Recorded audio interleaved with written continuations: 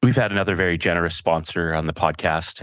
As you know, Carl and myself run this podcast strictly out of our own pockets and try to do our best. And we've had a guy step up, a gentleman by the name of Doug Beers. Doug Beers has a company called Pro Gift Cards. It also funds our other sponsor, PGC Basketball Academy, with some other key corporate donations that Doug gives out.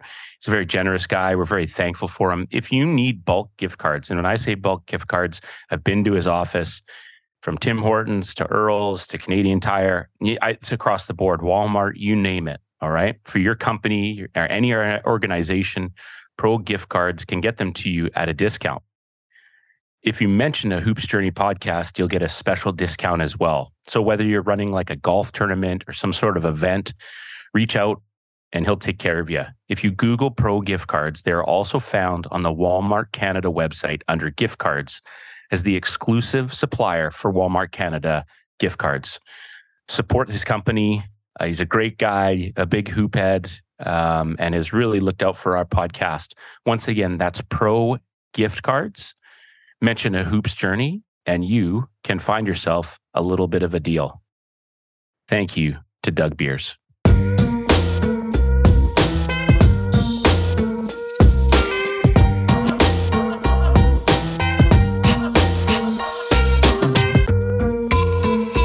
Ladies and gentlemen, welcome back to A Hoops Journey. We have episode 119. A gentleman who's been involved in the game for decades, many different roles within our country, a U Sport coach for almost 20 years with McMaster, scouting and working with Canada Basketball, and now has a pretty unique role and job with the CEBL, in terms of basketball operations and continuing to help grow and build our game. As people who know and listen to the show, I had the opportunity to go to a few Bandits games this year and was overly impressed with the product. Took my son to the semifinal night and thought that was great. And really looking forward to chopping it up. Go back to my own memories, thinking of McMaster and, Mega and all the guys. But this is why I love doing this podcast. The last name says it all. Family, rich in basketball as well. His son, who's still involved in the game. We have none other than Mr. Joe Raso with us today. How are you, sir? I'm doing great, Aaron. Thanks for the invite.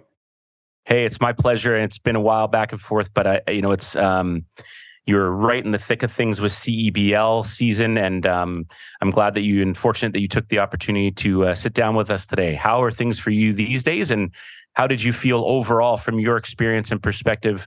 Things went with the league, and what are you looking forward to with next season?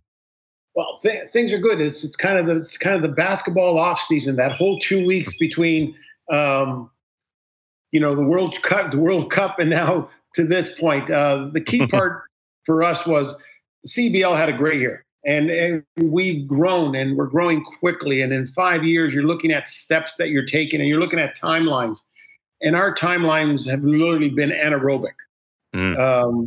You go 5 years, you're the first team to play in the bubble. You're the biggest pro league in the country. And all of a sudden, we're drawing crowds of over 10,000 people. Mm-hmm. We've added 10 teams to the league. We're doing well in every area, and every team did better at the gate, and we did better in getting on TSN. So I think we're progressing, and that's the key. And I think we're at the point now where I feel like we're a major league organization, and basketball is stepping forward. I think that helps because we picked the game that's growing the fastest. I love it. So many good points. And I agree. We are on a super, it is growing rapidly. And I can say from personal experience, being someone who lives in the Lower Mainland, lives in Vancouver, South Vancouver. And, when the Bandits were all the way in Abbotsford, it was a stretch for me, right? To get my son out there for a game, and no knock on Abbotsford. It's far, right? And so their move to Langley, and just sort of those trial and error things that I guess as a league, you're figuring out along the way. And the product on the court spoke for itself. I thought the talent was phenomenal, but just the atmosphere as well. My son had an absolute blast. You got the fire zooming out of the shot clock. I think the pace of the game and just the uniqueness with the play to the score makes for some really great things. And I think you make some good points. And I'd just like to personally say kudos to you guys and all the work and everybody that's putting work in to make it a great league. Because I think it's something Canada needs, and it's the word's thrown around too much, but it's become elite, which is cool. So congratulations, and I know you're not satisfied, but thanks for all the work that you've been putting into that. Well, you're welcome. It's a journey. It's a legacy effect for me. So I am all in and was from the beginning, and I'm just thrilled that it's happened the way it is. Yeah, and I think too, I got before we jump into your story a little more, just thinking about, I was there for that semifinal, like I said, and we had Joel Anthony, who's been on the show. You got Jermaine Anderson, right? Javon Shepard, the guys that were heavily involved in the game, and they see value in it, right? And they're a step up in terms of the faces for basketball. And I think it's great to see them being involved. And that's important because it's not people that we don't know. It's people that are tangible, that have been there and played at the highest levels that are involved, which is also fantastic. Yeah. Right on. Well, let's get into it. Tell us about a young Joey R. Where did we grow up? What was life like for us? And as we started to become, a young, teenager, where did basketball play into your life? Well, I'm a Hamilton guy, Hamilton born, Hamilton raised. I call it the center of the earth. And for me, it started as I didn't have any. It started with a coach, and I had the best coach in my entire life. My high school coach wasn't a teacher; he was a great athlete, but he was a great teacher, maybe the best teacher I ever had. And he got me to fall in love with the game, but he got me to see the game at a different level. I'd watch games with him, and he was my tutor and my mentor. And then my career goes from high school, you go to university, and you're a walk-on. And I got that call from the coach and said, sorry, you're cut. You're not making the team. And it was my high school coach who then convinced me that you didn't get cut. If you walk away from the game, you leave the game. It's up to you. He said, find a way to get into the game. Find a way to get into practice. And so I took the back door as a manager. And that back door turned into being center court live every night at practice, in coaches' meetings. I had got an education that was spectacular. Your jobs, your responsibility I was a manager who wanted to be a coach. I did all the duties of the manager, but my goal was I wanted to learn and wanted to do stuff. And before you know it, in a couple of years, you're running scout teams and you're starting to do stuff. And my role kind of evolved. And so my career as a coach always became greater than my career as a player. And learned how to be an assistant, learned how to be a young assistant, did that for a few years. And then eventually took stage and had my own basketball program. In that I was given my old high school team, a team that I hadn't won since I'd left and hadn't won a game. But I was given the responsibility, and the principal that hired me said to me, what's your goal? And I said, I'm going to build a program. So myself and my former coach, we coached the JV team. We coached what we called midgets, the freshman team, and we coached the varsity team. And we built a program. We had some good, solid kids. And in 5 years, we ended up a school of 507, won the highest level AAA basketball championship in Ontario. We were good. We had 10 kids that all became university players. All 10 of them became coaches. A number of them are still coaching university and college basketball. So I was blessed and had some great kids. And back then in Ontario, to win the championship, you had to beat Rowan Barrett. You had to beat Michael Meeks. You had to beat Sherman Hamilton. It was, and so when I got to coach those guys, they constantly remind me that maybe we had an inside track on some of it, but that was my day. And that propelled me on to university again. And then I was a young guy, got to coach at McMaster. And in 18 years, we went to 12 national championships, tournaments, and we finished with a silver 4 years out of those 12. So I was a coach. I was a fortunate one. Most coaches try to coach their way home. I started at home and then be able to propel myself into some NBA scouting, more national team stuff. And then the opportunity came to go pro with the River Lions, with the intention. The owner of the River Lions, Richard Petco, is a visionary. He's a basketball fan that put his money where his mouth is. and started the CBL. And he sold me day one that this was going to work. And so that's the journey in a quick summation. But part of it has been at the right location, meeting the right people. And, for me, I'm one of the lucky ones. And I could say that basketball has taken me to every continent in the world. And so I've been able to use the game, and the game hasn't used me. And I'm really, really happy and fortunate. And it's been a great journey and just a great ride. It's awesome. As we go back and think about it, what was it about basketball at that young age, the high school years, that drew you to it? Was the camaraderie? I mean, you mentioned a mentor and coach early on in your life that looked out for you and kind of that you connected with. But what else was it about the game that made it special for you? Did you play any other sports? I was an inner city kid, like a son of two immigrants. Yep. I played football, and I love football, and I loved high school football. And, I thought that would be my route that I would go. But it was part of the geography. I live, an hour from Buffalo. And back then with rabbit ears, I could watch the Buffalo Braves, or I could watch, we called the big three back then, Bonaventure with Bob Lanier. Calvin Murphy at Niagara. It was the glory days. And wow, there's some names right there. Yes. Wow. And so all of a sudden you're the kid that maybe you're a little different. I wasn't the hockey guy, but so maybe I would then we grew up and we used to consider ourselves the freaks who didn't play hockey. We'd have to go find gyms to play basketball, church basements, whatever it was. There was a group of us that loved the game. And so you had to search it out. But being close in proximity and catching, the Buffalo news and the highlights kind of was my first introduction to the game. And it was and the nice thing was, back then it was personal. It was mine. Yeah, I really like that analogy. It was personal and it was mine. I've never really thought of it like that. And there is something unique about basketball too, right? Is like you can watch it by yourself or with your buddies, or you watch it solo, and then you can also work on it by yourself. I really like that. That's good stuff. Look at you all poetic on us here. Wow. Oh, early. No. I'll tell you what, what reminds me the most about being basketball as a kid. And you go to the park and you play wherever you found a hoop, there's people playing. Like I'll go around now and I'll drive, and at the only park that I can guarantee you that there's going to be kids in the park doing what we did as basketball players are skateboard parks. I love it. I fall in love with I don't know how to skate. I've never been on a skateboard. I'd kill myself. But what I admire about skateboard parks, I don't see any adults. I see kids attempting things, falling down, other skaters teaching other kids how to do stuff. They got their phones out, they're videotaping, they're doing stuff. It was what basketball was. It was trial and error. And then you got into games. Once a game opened up, you got into it.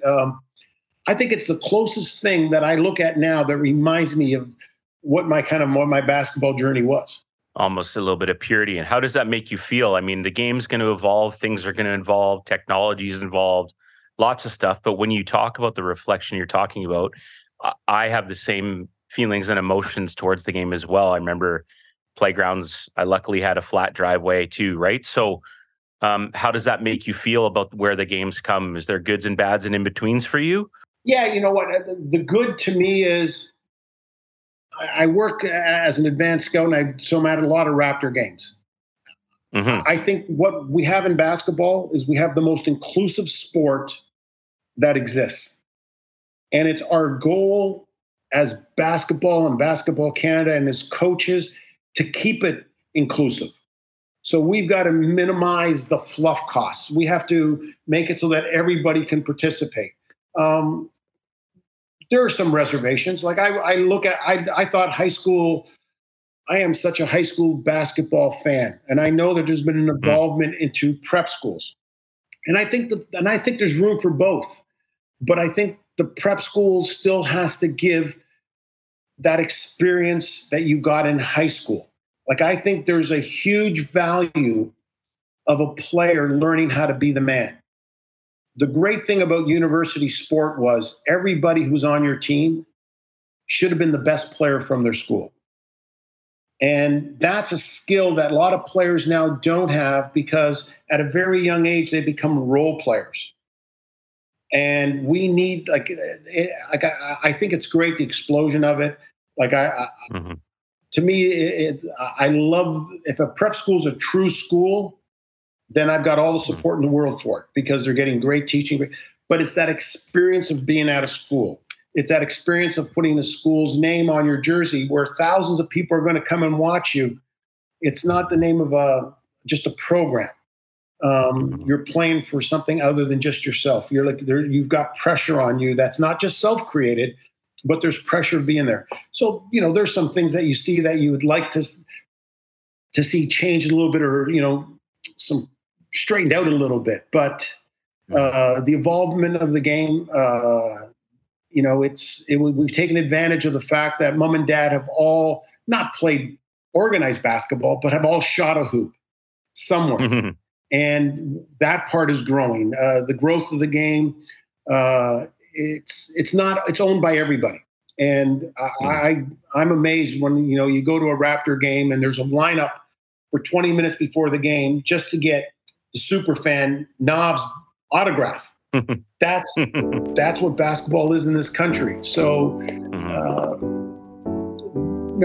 I'm seeing some great things happen, and I think we're seeing a lot of better things happen than not seeing things happen. But there's some things I'd like to see cleaned up a little bit.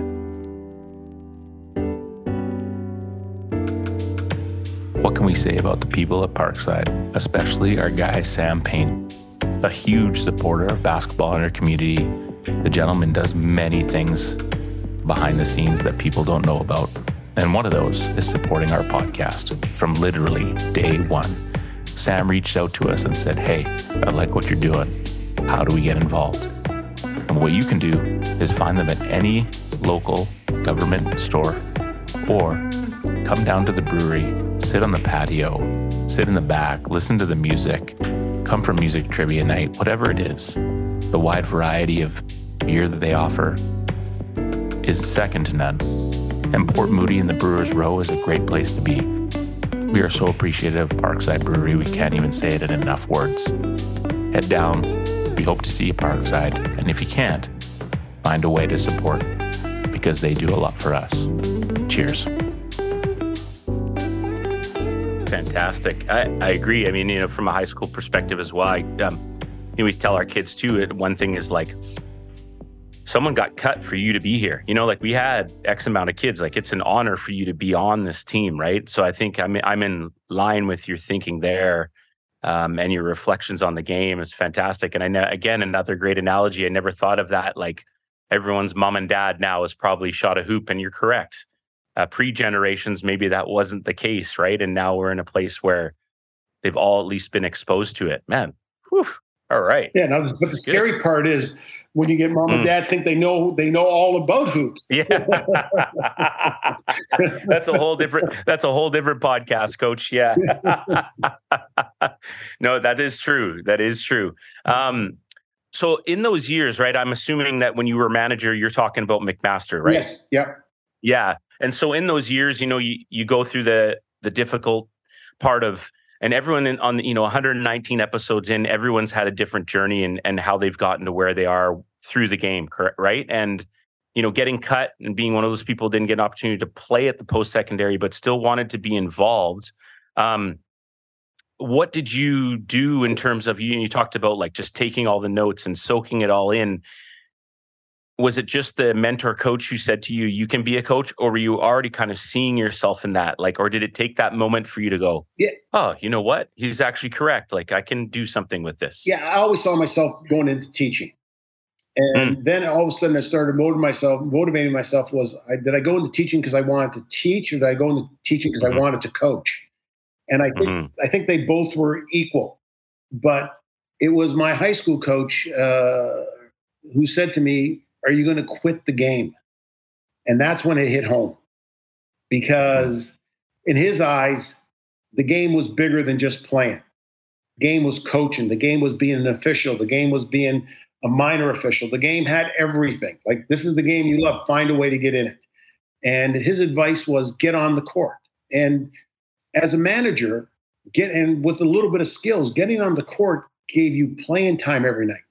Getting on the court did a little bit of everything. There was some duties, but man, what a great place to learn, because not only you were part of the team with the players because they were your age, but you were also part of the team with the coaching staff.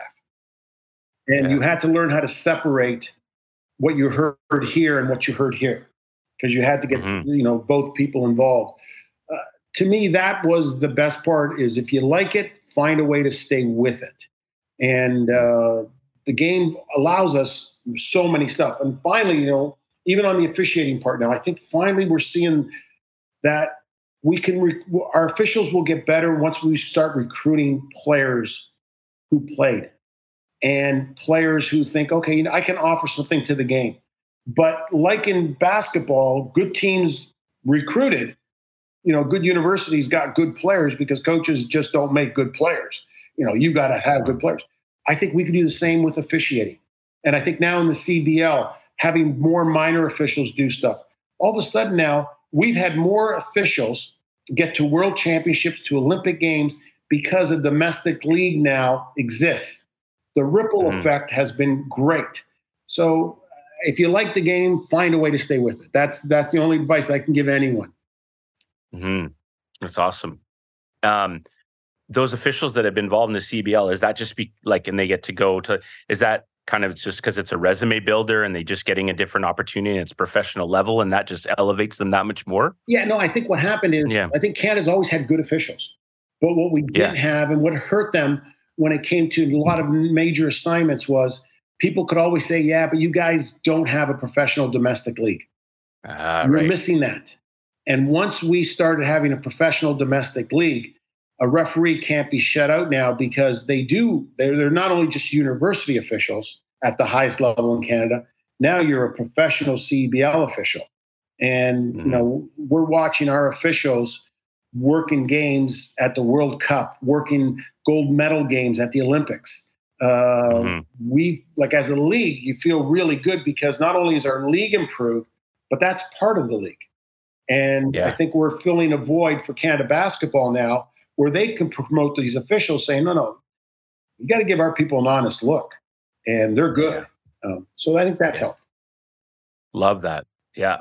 As we go back and you talk about those years where you're coaching back at the high school level and building the program and working hard and getting it to a championship level, and before the opportunity to get to McMaster happens as a full-time head coach, what are you leaning on? How does someone in your kind of era learn and grow as a coach? Obviously, being a manager, the coaching staff year round, you're taking mental and physical notes.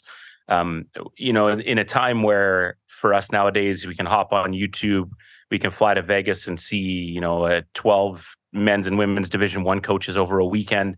But in that time, it was just a different way to learn. Tell us a little bit about that. It always intrigues me. And I think it's cool too, because I think not that there isn't a sharing going on. I'm an open book. I mentioned my colleagues are open books, but it seems like in that era, there was a lot of just everyone working together. Yeah, we're going to compete our asses off and I'm going to come at you, but we're going to learn and grow together as coaches too. So just take us back to that and how you learned and started to develop your craft. Well, the lucky part, being the manager, was you learn there, but being an assistant coach, I was an assistant coach for Dave Arsenault. 2 years. Yeah, and Dave ended up eventually going from this great defensive coach. He ended up going to Iowa and started the Grinnell program there, where they were scoring 150 points in a game. And then Barry Phillips, who I worked for, was a great technician and incredibly organized and an exceptional people person. So it gave me a little bit of enough of a background. And I went to clinics and even as a head coach, there never was a year as a head coach that I didn't go to at least 2 clinics. And I would go to high school practices. I would see how some of the great high school coaches were doing it. Learning was huge to me. So when I went to the high school program I had, and the principal said, listen, how are you going to do this? I went back to, everything to me was back to my teaching, whole, part, whole. Teach the whole, teach the part, then go back and teach the whole again. Like a math class, teach the whole section, break it down in parts, slower the student, bigger the parts, better the student, smaller the parts, and you just go back to the whole. But I decided then from watching the great coaches that I saw, and again, being closer to Buffalo and getting games and stuff, that there was curriculum. And what happened is you needed to build the team under one coach. The varsity coach had to be in charge. And in our case, we coached all three teams. So it gave us 4 years to build the curriculum. It was like math. If the curriculum doesn't build, then there's no way you're taking calculus unless you had the blocks. But what happened in high school sport was the JV coach is trying to win a JV championship, and he's teaching one thing, and all of a sudden the guy gets to the varsity level, and they're teaching it differently. But if it was all taught properly, and you think in a school, that's where the curriculum base should start. It should be from the top down. How do we teach everything? That, in being a teacher first, gave me a huge advantage. Teaching basketball or coaching basketball like I would as a program director in a specific academic is the kind of way we taught it. So teaching was huge. Commitment was huge. Practices were huge. Like the year we'd won the officer championship, I had 10 kids on the team, and we had one day where all 10 kids weren't at practice. And part of it was kids were hurt and kids were sick, but kids never missed practice. Practice was the most important thing that we had. If you're going to miss, if you're hurt, you're going to miss a game, that's one thing. Don't miss practice. And we made practice so important. And it really helped build the culture, and parents and kids bought in. I'd give you a great story. I coached a professional football player for the Ticats at the time. He was retired and he was a great athlete. His son was my best player. His son went on to be, maybe had the greatest high school coaching record in women's high school basketball, Rich Wasilowski. And his one day of practice, Rich was my star player. He could shoot lights out. And Rich is a sophomore, and he just not working hard enough. And I got upset with him. And his dad, because they lived outside the town, his dad would pick him up every night at practice. And so he's not working hard enough. And I just said, okay, Rich, what? You're out. I threw him out of practice. And he got changed, got upset, huffed and puffed and whatever, and left. And he looked at his dad, and his dad looked at him and said, you got thrown out of practice, not me. Get in the car. His dad sat there and watched the rest of practice. And that, to me, from a coach and a parent relationship, I was thinking, wow, did I just get affirmation from him as a parent that what we're doing is right, and bought in 100%. And I'm thinking, okay, that's the support you needed. And that really, really helped as a coach, having the parents understanding what you're doing and them buying in. I'm not going to say more about that topic. I think it's an interesting. I was raised the same too. I remember going home and complaining about teachers and coaches, and my dad would look me in the face, "Go talk to them. What do you want me to do?" Right? And so, it's definitely lost a little bit of that. The opportunity to get to McMaster comes out along, and I think this is so unique because we've had people like Dave Crook who end up coming back to Winnipeg, but have to go to small town to kind of get their career going. Was there ever a moment where you're like, is this for real? Is this all like, is someone pranking me? Or it's just it seems like a series of events. And hey, credit to you. You worked hard. You developed your career. You built your resume. They wouldn't have hired you if they didn't think you were the right candidate. But it is a pretty unique story in terms of just being a hometown Hamilton guy. Hey? Yeah, no, I like timing is everything. And there's no question. And you got to respect that. And you got to be fortunate with it. The year after we won the officer championship, the idea that the head coach, Barry Phillips, was thinking, I might step down in a year or two. Were you interested in coming back as an assistant? And maybe, and I did. And they gave me an opportunity to think, okay, do I want to do this full time? And then he decided that he was stepping up to an assistant AD role. And the opportunity came. And I have to, I'm 32 years old at the time. I've got 2 young kids, a third on the way. And I'm thinking, man, this university, is this the way to go? Because teaching was a lot more comfortable and less risk. 100%. I've got to tell you something about Hamilton, and I was teaching for the Hamilton Catholic Board, which is a great board, but very sports. They were very supportive of sports. They loved the idea that I was coaching. And I talked to a director of education at the time. Imagine back then, the director of education was worried about a 32-year-old guy and a superintendent. And they literally said, don't do anything. Give us a few days. And they came back with this innovative idea of being seconded to the university.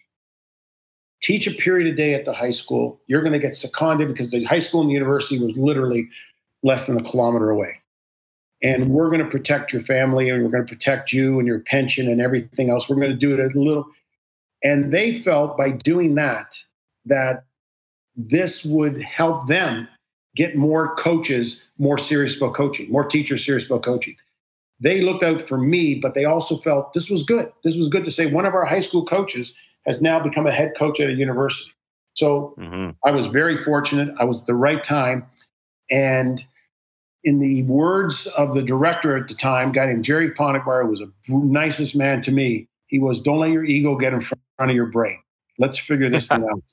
And I got a chance to mention that to his son the other day in the conversation, but it worked out perfectly. So one of the advantages, and I got to tell you, Aaron, that I felt I had over every other coach in at that time was CIS or U Sports as now. Imagine I was seconded, so my mortgage is being paid by my job where I started as a teacher, and wins and losses weren't paying my mortgage. I had so much less pressure to succeed based on 3-year, 4-year, 5-year contracts. Like I knew that if things didn't work out, I had a job. And that itself, that roadmap made teaching, just made the whole program so much better. And back then I decided I was going to build a program built on, we had great kids especially from the Hamilton area. We were going to try to keep the best kids in Hamilton and not lose them to division. We're just, students graduate every 4 years, the community doesn't. And we were a community-based team with huge crowds, great, involvement, great follow. And we got kids, and all of a sudden, the best kid in town all showed up at our games. Every game, they were there. Like kids wanted to play for us, and it became a badge of honor. And then we kind of recruited and got a little bit better. So timing was good. Like I said, location was great for me, but you have to take advantage of it. Yeah. I just think, like, I love hearing that story because I think in the school system, and you're talking about you have a passion for the high school game, and I recognize my privilege being at a private school. We're not, it's not 40 grand to go to our school. We have a lot of middle class people, but there are some advantages with coaching and how we get taken care of. And I wish I would see it more, and not just in athletics. Any teacher that wants to be involved extracurricular and give up their personal time, I feel like there just needs to be more support for those people, and people like those admin that were in place for you to recognize, hey, we've got a good thing here. Let's not screw this all up and let's make it work. And then that just gives you that much more confidence about, wow, these people believe in me. It makes you a better coach, going to make you a better dad, going to make you a better teacher, husband, whatever it is. And then it sets a model for others that go, hey, well, if I put some time in, maybe I can, have that too, right? And I think we are lacking that a little bit. And I wish some of our unions and things had a little bit more kind of say in those things and took care of people that were willing to go above and beyond to say. And that's not to say that teachers don't, but I think those that are involved in things outside, and as you know, Coach, this is where the kids learn, right? It's outside the school setting where they really learn life. Yeah, no question. I've always really said, if I had my music teacher was part of the Philharmonic Orchestra in our town, how lucky am I? Right. Like, absolutely. This isn't like Joe, the trumpet teacher who charges on the side. It's like this person's an elite level, musician, right? Like, it's crazy. Yeah. And as you think about all those, those seasons you touched on, I mean, not getting to winning that final national championship, but in the end, it doesn't really matter. I mean, it's the memories and all the relationships that you've built.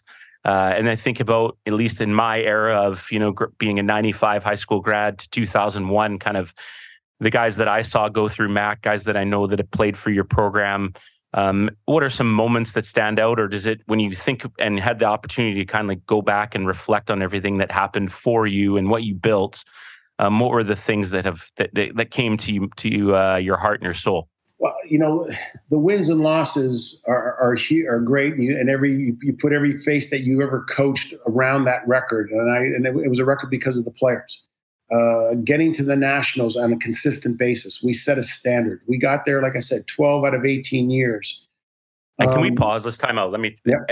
And let's talk about how hard that is, right? Let's take Carleton out of the picture. Just to get there it's 8 teams. It's 8 teams. It's not, and it's a grind in terms of within your own conference.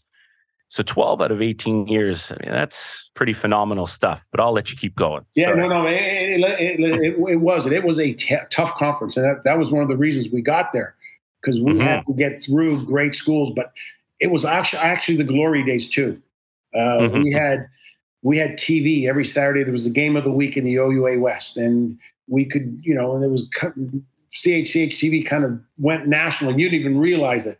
But winning those games, winning conference championships, getting you there. The one thing that you look back and, like I said, yeah, we'd all want to win gold, but man, I got a chance to recruit players that I want to live with, and the relationships. I always said to somebody, I think I led the youth sports in weddings attended. We had just a great group of guys that were really close knit. When you get asked to be the godfather of a player's kid and you have a relationship like we still have, and the base of the guys are still tight. That's a part of who we were as a group, but also it was a part of the situation. I was at a very good academic institution. I couldn't get everybody in. So you had to get basketball players in who wanted to get better. And you knew you were going to get at the end of it, like you were going to get players when they graduated.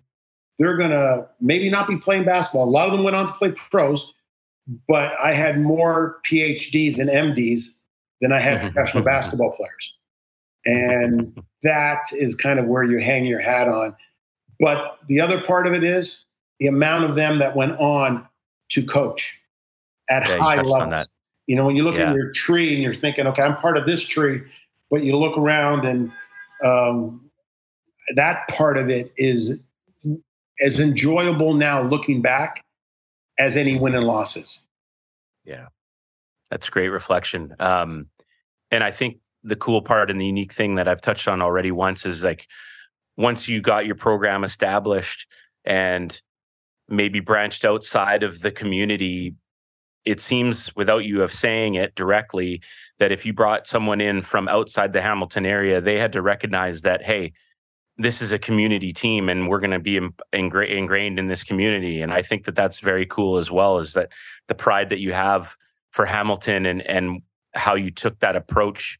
And like I said, I'm assuming right now, you haven't said it directly, but if someone was coming from out of town, it was like, hey, this is what we do and this is how we do things, and we're Hamilton first, which I think is really, really cool. Yeah, and you know what? And it was part of the recruiting of the guys you recruited. And I got to tell you, like, when you recruit a player on Seniors Day, I had some guys who started their first game on Seniors Day. Yeah. But also I could say that I had those same guys never cheated me out of a practice. Like, the culture was there. We started building it with Hamilton guys, but then, it ends when you get a Ben Cates or a Doug Doyle, guys that went on to have great careers. And Ben is now the assistant GM of a CBL team. When you got some of those guys in, they just took the level of play to a different. They were the same guys. They just happened to be living in a different town. And, you kind of looked at those guys and you said, okay, but the culture had to be built somewhere. Yeah. And then other people just took it to a different level. Love it. When did you get a first call from Canada? When was your first opportunity to be involved? This is a great story because in my first year, we wild carded. We got a team. We got into the Nationals, and we got into the tournament, and we're playing a strong Brandon team. Jerry Hemmings had it cooking. It was Victoria, and then after Victoria came Brandon, and we were the wild card, and we got a game and we beat them. And then we went on in the semifinals and we win a buzzer beater. And before you know it, we're at the national championship. And we're playing St. FX in Halifax. And there are 10,000 people in the arena, and 7 are from MAC cheering for us. And come on. Yes. And it was, people didn't expect us to get the wild card. And we work our way, and we lose in a very hard-fought game. And the ex-fans rushed the floor. Some of them I went to school with, back in the day. Their fans rushed the floor, and we lose to X. Well, that night, we book a meal for our fans at the time, and there was more than 7. And our team, we have a end-of-season meal. Well, it ends up that X booked the same restaurant. And so you got the 2 teams in the national championship celebrating their seasons in the same restaurant. And I knew Steve Konchowski a little bit. And we thought, you know what, if you're going to compete that hard, you might as well share bread. And it turned into a heck of a night. An awkward situation turned into a memorable evening. And Steve and I became friends instantly. And once he got the head coaching job, he was looking for a young guy that could challenge him a little bit. And brought me aboard, and we've been friends ever since. And that kind of, one of the best things that can happen to a head coach is have the opportunity to become an assistant coach, because now you have to learn how to teach what somebody else wants. So it's not about yours anymore. It's not your ownership, how you do it. You got to take what your head coach wants, and you got to sell it, and you got to do a great job of it. It may not be exactly how you would do it, but you have to be great at it. And my 4 years with the national team as an assistant was a great, great learning experience. In case you didn't know, our second sponsor, ATO Basketball, aka ATO B-Ball, located directly at the Langley Event Center in British Columbia. This place has everything you need. I swear, if you walk in and you're a hoop head, there's nothing you won't be able to find. Sale items, Jordan, Adidas, Puma, you name it. The brands are all there. Shoes, jerseys, retro, current, Vancouver Bandits. You can even get every basketball you name. Shout out to our boy Jeff at ATO B-Ball for willing to be a sponsor to us. Go check them out. Check the store, mention us, and who knows, you might find yourself lucky. Thanks to ATO B-Ball.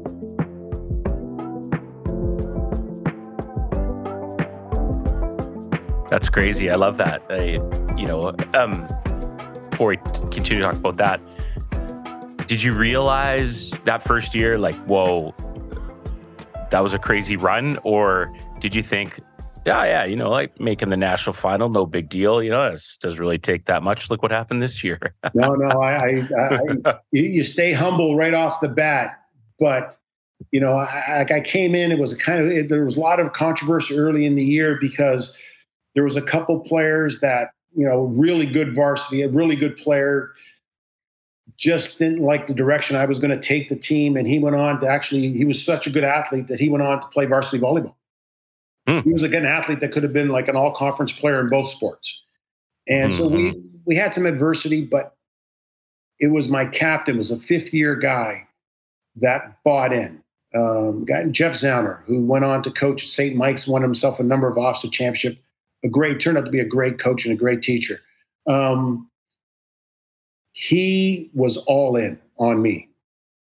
And he owned the locker room.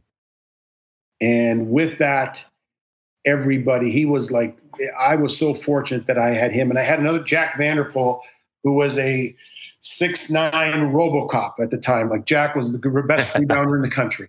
And, Jack had the Moses Malone. He would take 6 shots, get 5 offensive rebounds, and eventually score. But man, I had some guys, and they all bought in. Some great freshmen.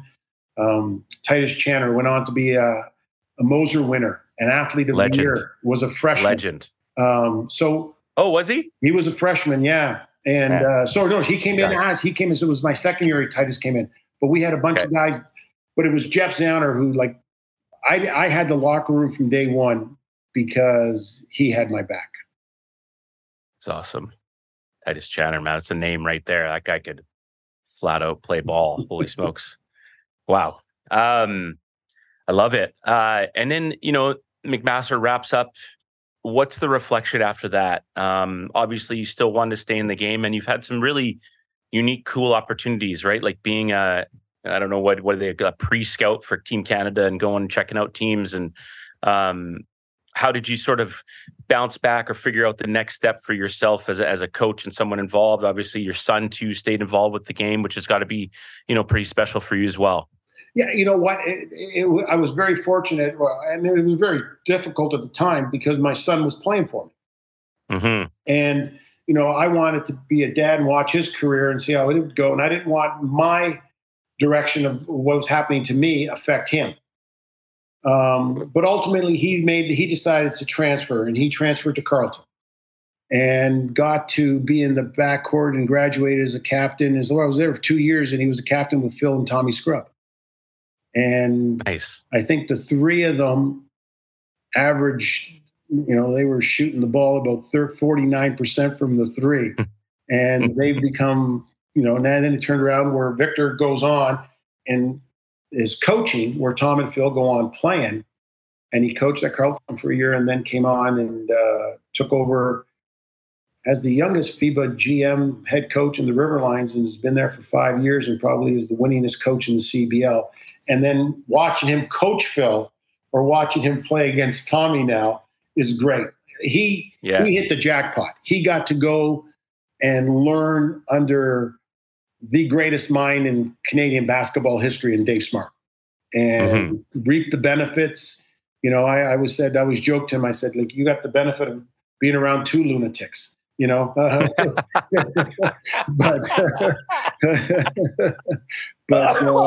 So I love it. His education was great as a player and as a coach, and I think he's reaped the benefits of it.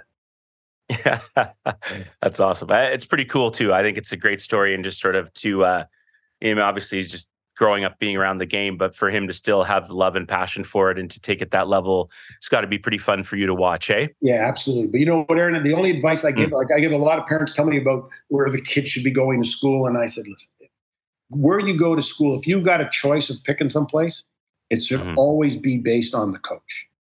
Like, go to the best coach you can find. Go to the best teacher you can find. The wins and losses will come, but you need, it's all about, and in coaching right now, if I gave somebody the same advice, I said, go to the best place you can learn. It's like if I was going to do a PhD, I wanted to go find the best professor. I want to find the best coaches to learn from, because that's where you're going to get your knowledge.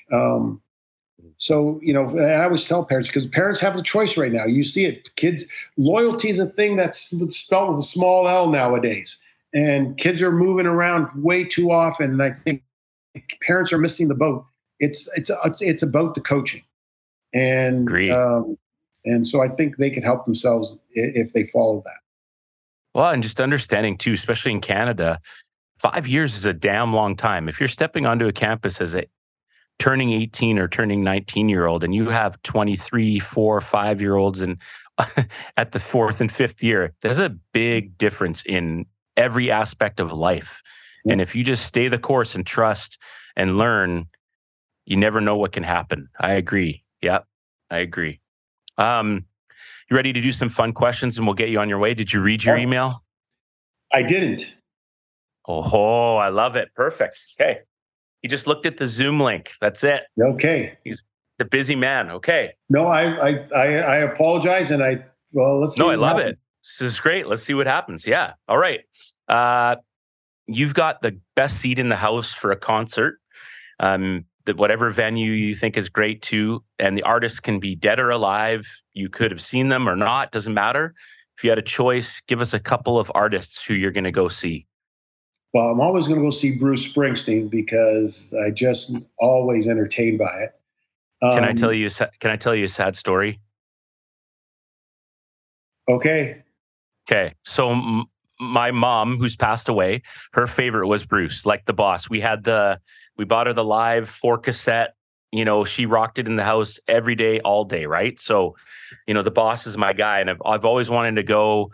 I'm a Cubs fan, so I've threatened to go to Wrigley, and then he's supposed to be here in a couple weeks, and it was my birthday last week, and my wife surprised me and got me tickets. Okay, I almost fell off my chair. Well, the next day he canceled because he's having health issues, so he's canceled his tour.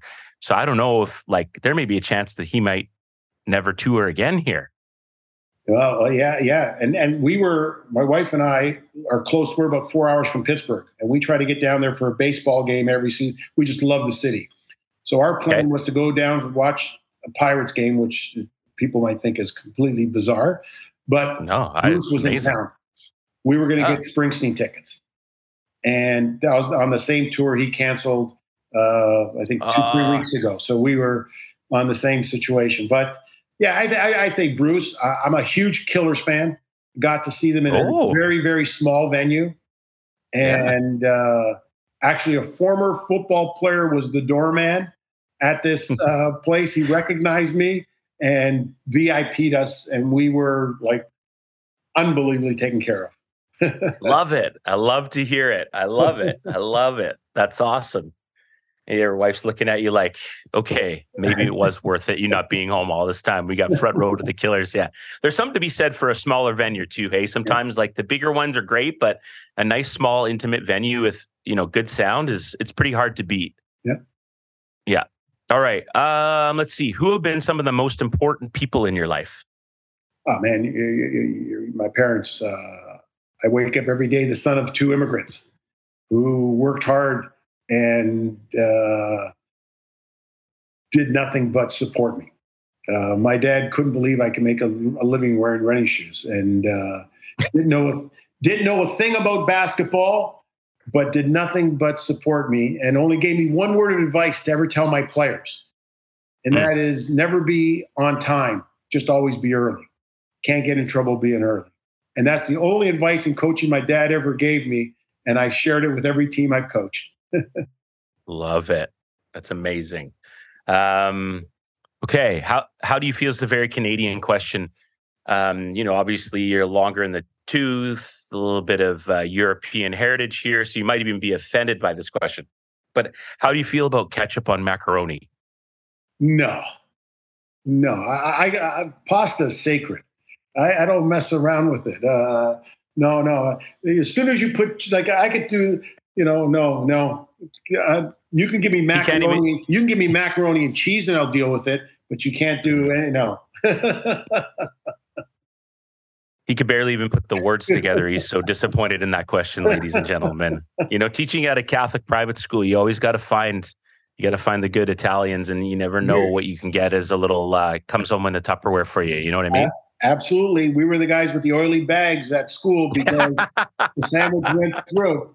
You can't even put ketchup on a hot dog in Wrigley Field. Come on, no. So I got 3 buddies. I got 3 buddies in Chicago, and I told them every time I have a hot dog, I send a video of me putting ketchup on it just to annoy them, right? And I said, if they can show me a video of them singing the Canadian anthem word for word with no script, I'll never have ketchup on a hot dog again. But they have yet to do it. So, but I didn't have one in Wrigley. I did not. No, you're right. I wasn't ready for that. So let's go with this. You're coaching. You get to take 5 players. Now you could pick your favorite players growing up. Some you've mentioned watching on the TV with rabbit ears, or some favorites that you've coached. Doesn't matter. But 5 guys or girls, doesn't matter. You're going to the blacktop though. So, play to 15 or 21, call your own, and you're on the sideline. What 5 players are you taking with you? Well, first one I'm taking is Steve Nash. I had I always tell people, as good as people talk about Steve, they're way off. He's a whole lot better. And as a player and as a person, he's my Mount Rushmore, and like the guy that I've been around and look at. And I don't know if I look at players that I've always admired and stuff like that. Oscar Robertson was my first. I don't know if he was anywhere near the best. I always felt Kareem Abdul-Jabbar was the most underrated great player of all time. That's fair. Yep. I'll take Larry Bird any day, anytime. Yes. And if I'm going to take a modern player, there's so many of them that you look at and you think of Kobe. But I got to tell you, the one guy that I feel is undervalued and often too much ridiculed is Russell Westbrook. Just because I don't think Russell Westbrook ever cheats you on any night. Like, I don't think Russell Westbrook, as a fan, if you're going to go watch him play, he may not knock down the shot. He may not do any of that stuff. But I'm telling you, he is, if I watch his career, and I think he's been on great teams, he's been on bad teams, he doesn't cheat you out of a fan. Like, I would agree. Take KD over him as a player, but I'm going to say I got lots of respect, and I think I wouldn't mind throwing that out there. I like that. I think two things. One, on the blacktop here, you've got enough talent out there. You need that guy like Russell who's going to show up. He'll guard. He'll rebound. He'll do everything else maybe that the other guys maybe don't feel how or have the energy to do. Secondly, I literally saw a clip this morning, and it was said the title was "People Will Never share this clip of Russell," and it's him in OKC. Carmelo's on the team. They're like down 2 in a game, and he literally chases down 3 offensive rebounds in the same possession, and then Melo hits a 3 to win the game. It's like he's literally going nuts running around this court coach. Like I was like, oh my God. And it's true. Like, we do dwell on all the negatives, but I like that. That's a good remix. Well played, sir. Well played.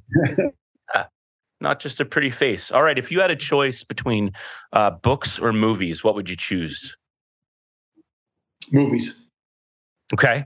Give us some all-timers. What's one that you wouldn't, or go for it. Man, there's so many that you'd go for. Your time and your era. The other day I got caught watching. Well, I'm not saying my favorite movie. You talk to we'll get it. It's funny. It stole 2 hours. It took 2 hours of my life because I saw it like 5 times. It was 12 Angry Men. As bad, as crazy as that sounds, you just caught the beginning of it, and it would just sucked you in. And I know every line and every character and everybody. I watched for 12 hours. You can't go past Shawshank and not stop. Amen. And the same with Goodfellas. Like you. Oh. So without practicing and rehearsing this, I'm just going to throw those 2 right at you at any time. And then the trilogy of the 2 Godfather movies, you can't, just going back to feel. Am I some sort of comedian? Do I amuse you? Come on, Goodfellas. Wow, Shawshank. Now we're talking, baby. I love it. It's bringing the heat. All right, 2 more questions for you. You are about to sit down and watch one of those movies, maybe Goodfellas, but you're like, I'm going to quickly make a run to the store, feeling a little munchy, and you're going to go and pick a bag of chips. What bag of chips are you grabbing? I always grab hot. The hot, just barbecue or anything that's flaming, I am taking hot. Wow. As a young kid, we used to have bacon hickory, but I'm a barbecue to anything jalapeno, anything hot. It slows me down, just slows me down a little bit, because my goal is to get to the bottom of the bag. That's true. It's so true. Chips are bad.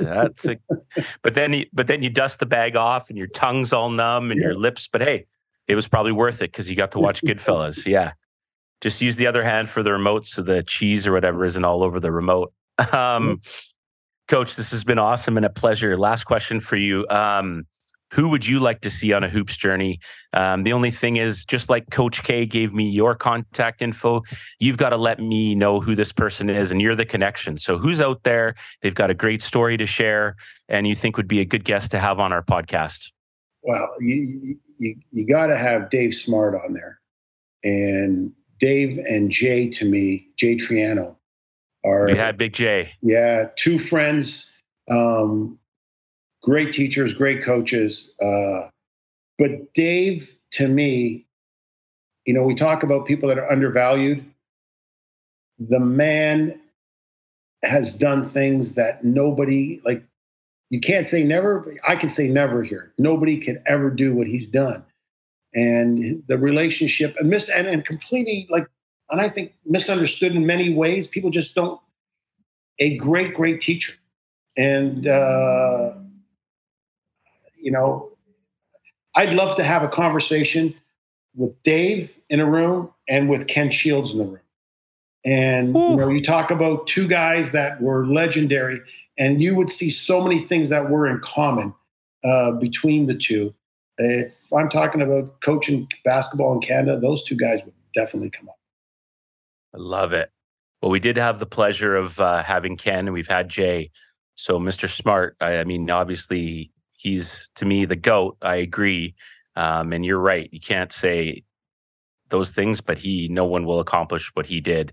And I agree. I had the opportunity one year. Carleton came out to the UVic tournament. I came over to visit Kevin Hansen. My brother was on the island, and we went to the coach's social after, and I had the opportunity to sit with him for a few hours, and we shared a beer and chatted, and I really enjoyed the conversation. So I know podcast probably wouldn't be his most ideal thing, but I feel like I could dig into my toolbox and get him to share a few things. What do you think? You know what? I think so. And I think, like, now him and like I said, every coach should be an assistant. The fact that he's an assistant at Texas Tech, I think this is an incredible story.